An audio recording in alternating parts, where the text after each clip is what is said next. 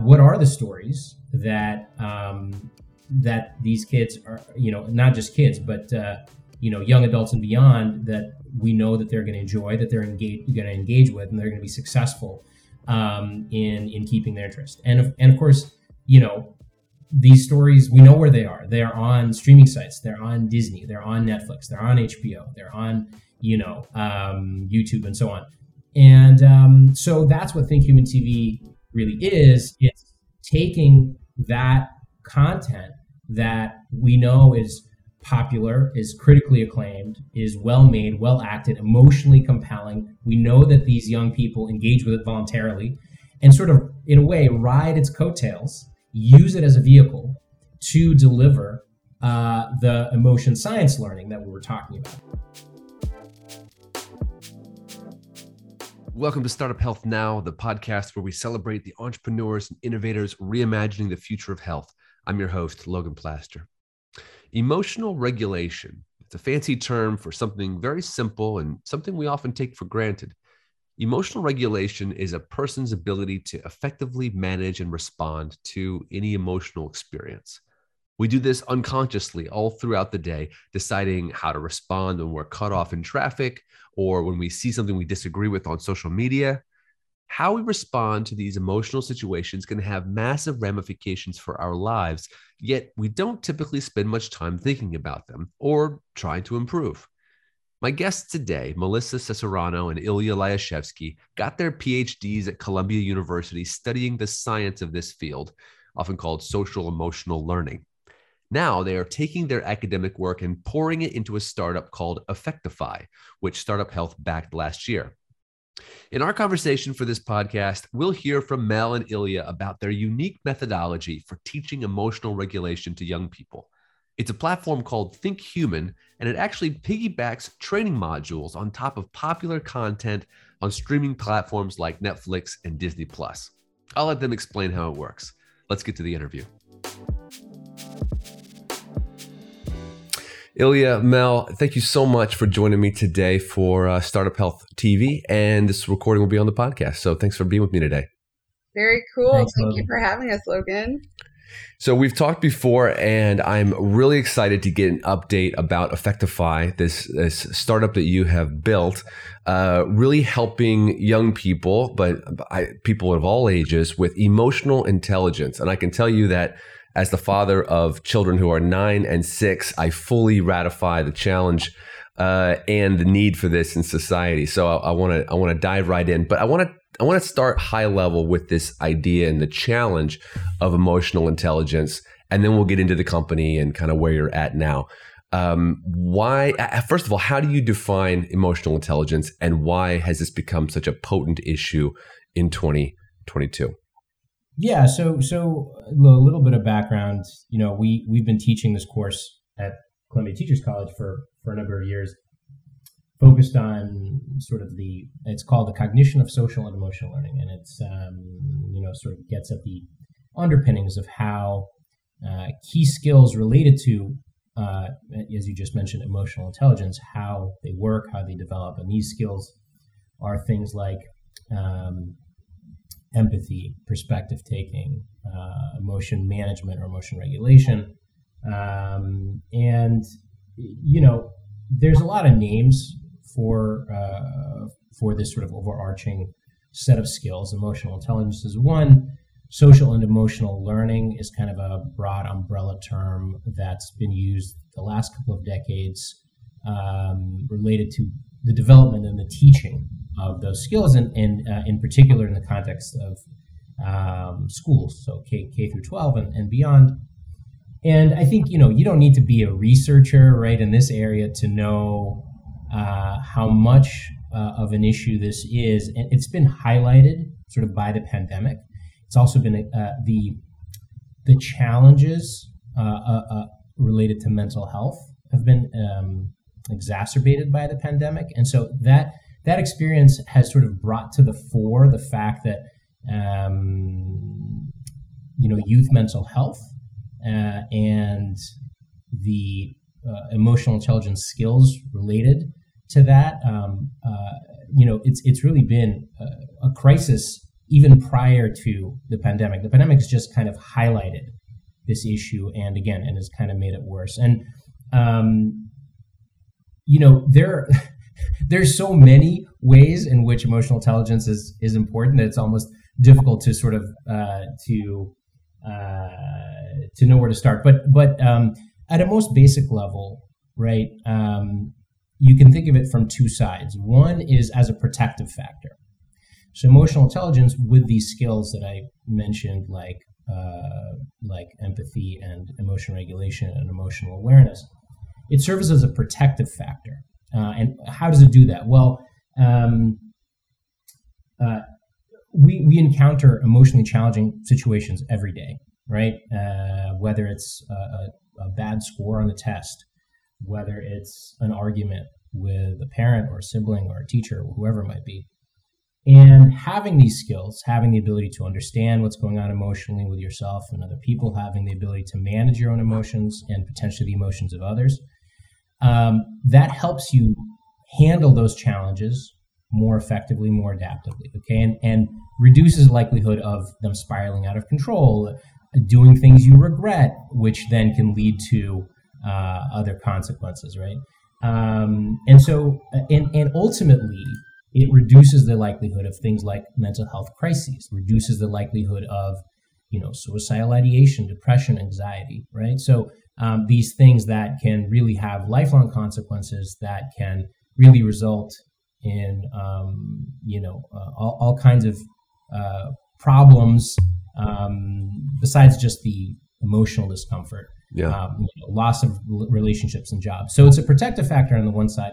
And then it's also a way to help people thrive, right? To help people be more successful. Again, and it comes back to the same thing. Everything, every challenge we encounter in life is really emotional at its core. And having these skills enables you to handle those challenges more effectively, and as a result, make better decisions, be more successful in achieving your goals, be more successful academically, professionally, having better relationships, healthier relationships. So it has this sort of two-sided set of benefits, both protective and really supportive in helping people succeed. Yeah. And as I said, the issue of mental health among youth has been really getting worse over the last couple of decades, even prior to the pandemic. The pandemic has made it worse. And so this is why people have, the last couple of years have really come to realize how important it is to build those skills. Yeah. Mel, a question for you. Sometimes it's helpful to understand something by understanding what it's not.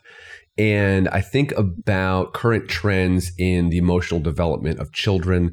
And what I hear you saying is this is about handling emotions versus protecting from emotions.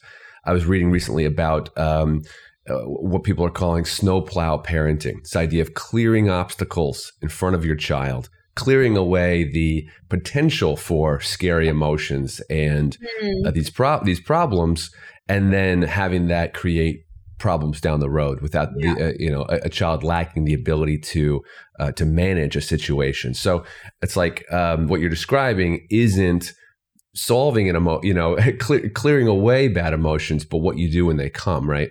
Right, exactly. And so what we have to realize is we have this full spectrum of emotion, and we're always going to have this full spectrum of emotions. Like, that's just the nature of being human, and that's the nature of living the reality that we're living in. So at some point in our lives, even if our parents are trying to protect us from unpleasant things, we're going to feel unpleasant emotions. And so the key really is to accept those emotions and to accept them in a non-judgmental way. And then once we accept them and sort of acquire the skills to understand what they are, label them, sort of why they're happening, where they're coming from, then it's important to have a toolbox that is unique to us that can help us manage these emotions. But the point isn't always to just regulate away the unpleasant emotions, right? We talk about this a lot in our class. Emotions exist because they are adaptive and they're important, and they're telling us something about ourselves and or about the environment outside of us. And so they carry crucial information. And so we shouldn't just ignore them just because they're unpleasant, right? And so the point is to hold all these emotions, hold space for them, sort of ask them what they're trying to tell us, and then have this toolbox to be able to manage them. So what's really unique here is that, this for a long time has been the purview of parents or a guidance counselor or, maybe an early childhood educator. And you're taking these principles and you are bringing them to folks at scale, to many more people. So let's talk about how you take the tools of social emotional learning and you create a health tech startup out of it that can actually reach millions of people. So tell us about Effectify and how you bridge those two worlds. Yeah. Mel, do you want to start there and I'll chime in? Yeah, sure. So, this pretty much started with our doctoral research at Columbia University. And so, Ilya and I were studying social emotional learning methodologies, testing out what works and what doesn't work, and eventually spearheading our own methodology that has to do with, it. Okay, so there's this idea of deep learning, and this idea exists in the sciences and the learning sciences, the sciences and also in mathematics. And essentially what deep learning is that there's this underlying structure to a subject, right, whether it be math or science, that allows us to deeply understand that subject. And when you're faced with problems, sort of get past the surface features and get to the root of what's going on. And so, Ilya and I were really interested in, does this deep structure exist for emotions and emotional life? And so, a lot of this research predated our own research. And so what we did was we've combined a lot of what exists in the emotion science. And the methodology that we've created is called deep emotion learning. So it's essentially teaching the underlying cognitive principles of how emotions are generated and regulated. And so this is the core of our curriculum at ThinkHuman, and it's also the core of our technology. And so what's cool about that is that there are these sort of like, the laws of physics, but for emotional life. And we've embedded sort of those emotion principles into our teaching. And they are sort of the core of what drives the curriculum at ThinkHuman. And then, Ilya, you're welcome to add on to that. Yeah. Just to clarify, so Effectify is the company, ThinkHuman is the platform. So maybe we could get into what that looks like for the user. Yeah. So it's called ThinkHuman TV, and sort of going off of what Mel said, right? So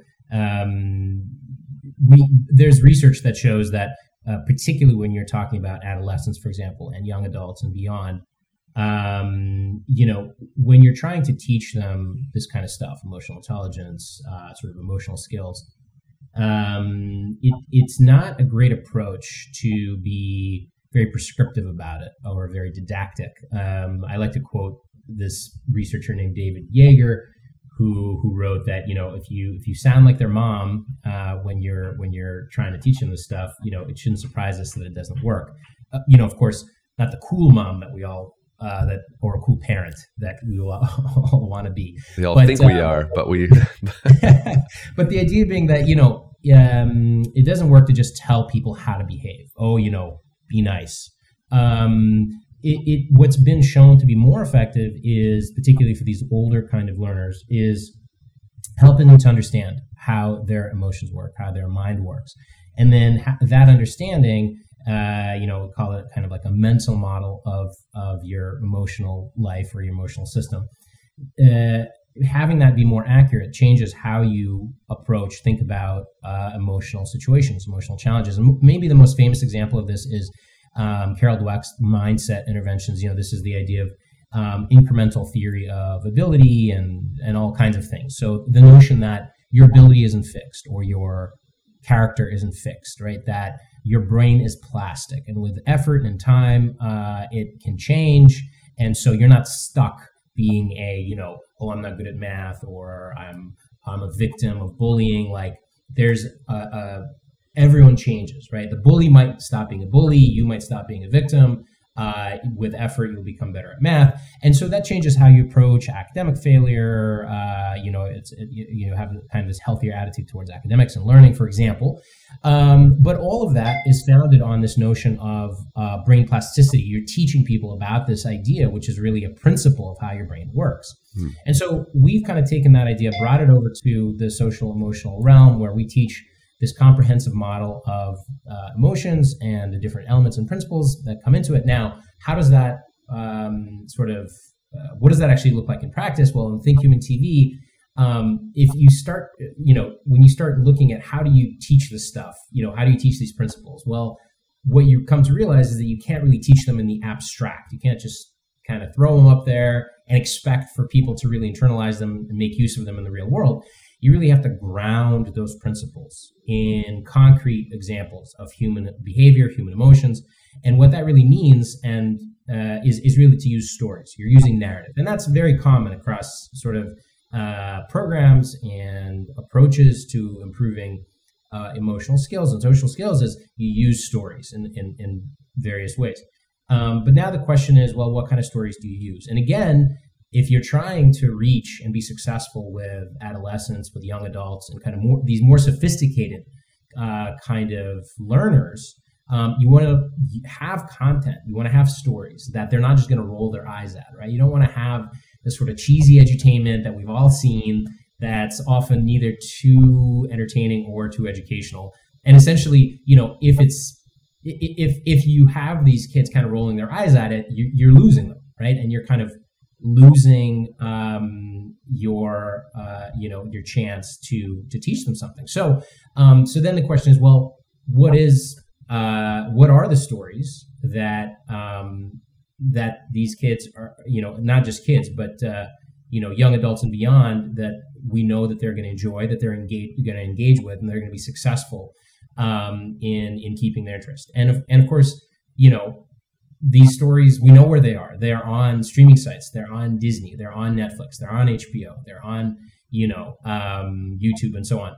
And so that's what Think Human TV really is. It's taking that content that we know is popular, is critically acclaimed, is well-made, well-acted, emotionally compelling. We know that these young people engage with it voluntarily, and sort of, in a way, ride its coattails, use it as a vehicle to deliver the emotion science learning that we were talking about, these principles, and giving people the opportunity. And this is the third kind of key idea. The third key idea is practice.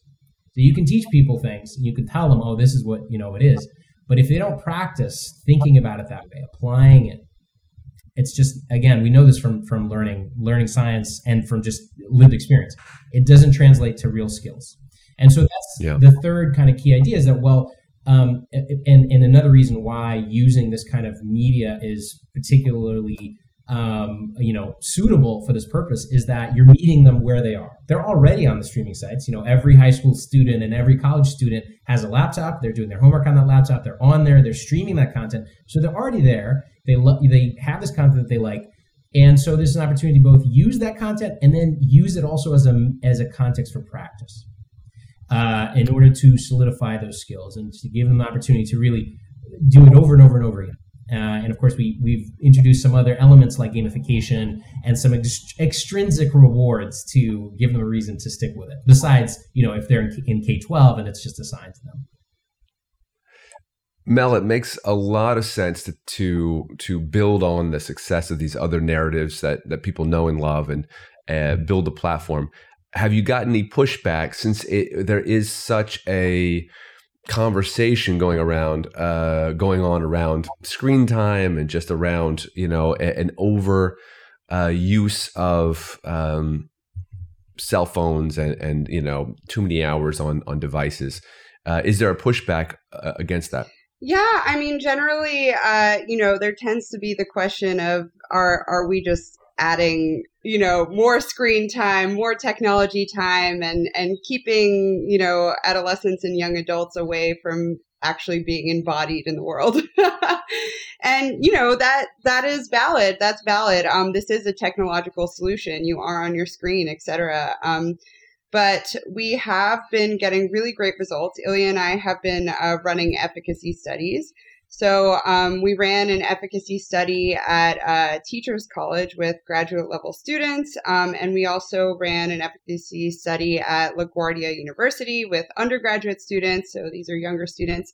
And what we're seeing is actual, our platform is having really great social emotional effects. So after 2 weeks of use, this was at the graduate school level, there was a 22% reduction in emotional suppression as a regulation strategy. And emotional suppression over time, if that's sort of like your default regulation strategy, that can actually lead to poor health outcomes. And so at the undergraduate level, we were seeing that after using Think Human, the students actually had a higher emotion regulation self-efficacy, so way more confidence when managing their emotion.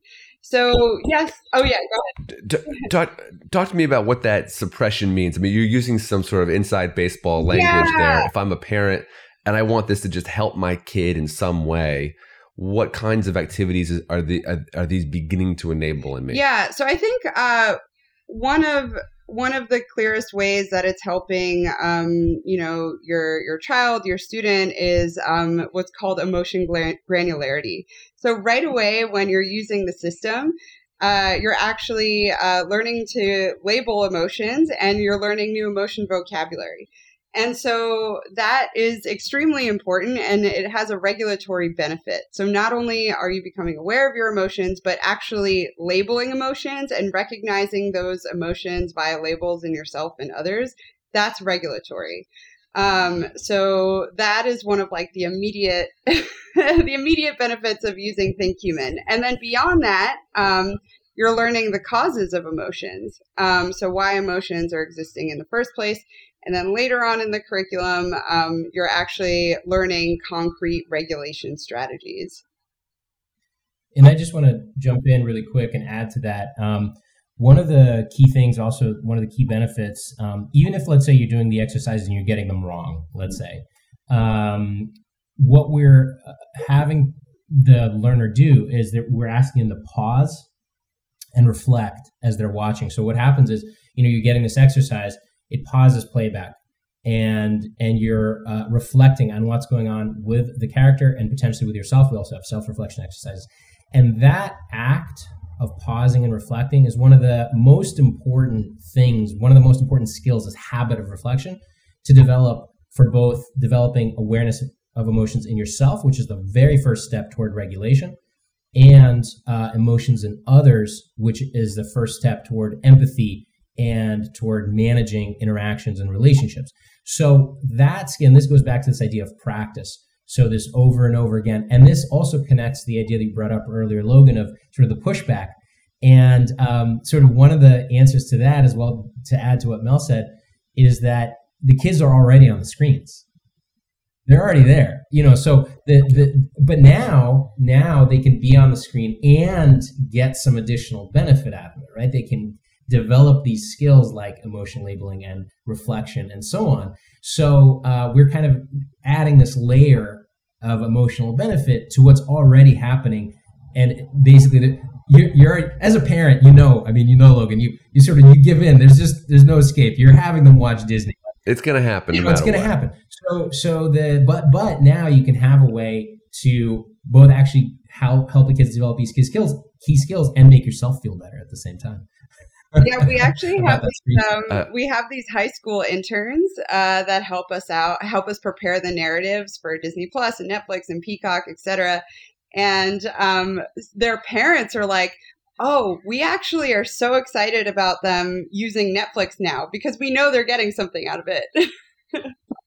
Yeah, interesting. And we are actually, something we may have mentioned is that we're on the cusp of getting this Phase 2 NSF grant.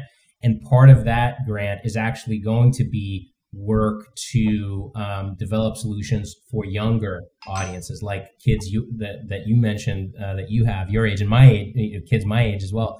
I have a 6-year-old, for example. So developing an experience aimed at those age groups, and one that actually works with TVs, not just laptops or computers. You've had a successful K-12 experiment in New York City. What would it look like to really scale this up? I mean, you're building a platform that can affect children at scale because it's a tech platform. What does that look like for a nationwide system of public schools and other independent schools? Yeah, so that's we're asking that same question. Well, we're in process of developing that process, and in part, it's about both facilitating the integration of the technology. So it's present, it's a browser extension. So that means some technological hurdles. Making sure that, for example, a school district clears that browser extension to get it installed, which is not particularly complicated, but it is a process. And then I would say probably the bigger and more important one is to ensure that the teachers or educators of different stripes, or maybe health educators and maybe counselors, are prepared and supported in using the technology. And so that's something that we're working on, as well as providing additional support, and we're doing it in a couple of different ways, both offering an educator guide that offers suggested activities and prompts for use in the classroom. We're also actually working with a professor at University of Oregon, Mark Van Ryzen, who is a specialist in cooperative learning, and we're working with him to develop lessons that facilitate that are designed based on cooperative learning principles to enable students to do these kinds of group activities that really help them both deepen the understanding of the emotion science principles, but also do so in a way that, again, conforms with these cooperative learning principles that on their own, just learning in that way, supports social and emotional development. So it ensures that every student participates. It ensures that everybody has their role, and so that's another thing that we're doing is developing this kind of set of lessons that teachers could just take and use in conjunction with the platform. I want to return to something, unfortunately, because my connection cut out and you kept talking and I believe it kept recording, but in case it didn't, I want to make sure I get something recorded, which is, and maybe Mel, you can answer this. I want you to actually walk me through what I missed was sort of the exact description of watching a show, having the pause moment, a list of, emotions. So can you kind of explain exactly what the experience is? Give me a sample show that it could work with and what my experience. Yeah, of course. So, you go to the Think Human website, you could sign up, and then you download the browser extension, which works on Chrome. And there's a bit of an onboarding process. So say you're on Netflix, right? Basically, you're going to see the extension on the upper right-hand corner of the screen, and then there's a bit of an overlay tray on the right side of the screen, and it'll tell you sort of how Think Human works and whatnot, and then you get sort of like a few questions, onboarding questions, like, are you interested in family relationships? Are you interested in school relationships and work? And then it'll give you a list of the narratives that Think Human supports, depending on which streaming service you're on. And so if you're on Netflix, you can choose a show like Never Have I Ever, or you can choose The Queen's Gambit.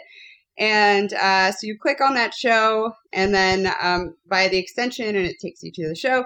And there are a few ways of engaging with Think Human. And so you can sort of just start watching the show as you normally would. And then at intervals, these emotion science activities are going to pop up. So say it's an emotion labeling question. It'll say, if you're watching Never Have I Ever, it'll say, you'll watch the scene. The question will pop up, and the question will say there's a focus on Debbie, who's the main character in Never Have I Ever. And then it'll say, when this character says this to Debbie, what's Debbie's likely emotional reaction here, right? And so then you'll get a list of emotions, and you'll get to click on those emotions, and then you'll see how your answer compares to other users' answers. And this is sort of a crowdsourced type question, and we have a few of those crowdsourced type questions on the platform. And then we have other questions that pop up where there is a right answer. Anyway, so you answer these questions, and then once you answer the question, sort of playback resumes, and you could continue watching the show. Another way to engage with it is on the right-hand side of the screen where the extension is, you'll actually see the times for the different scenes that have emotion science activities. So instead of just like sitting through the whole narrative and waiting for the activities to pop up, a faster way to go through the system is to actually click directly on those scenes and go to the emotion science activities themselves.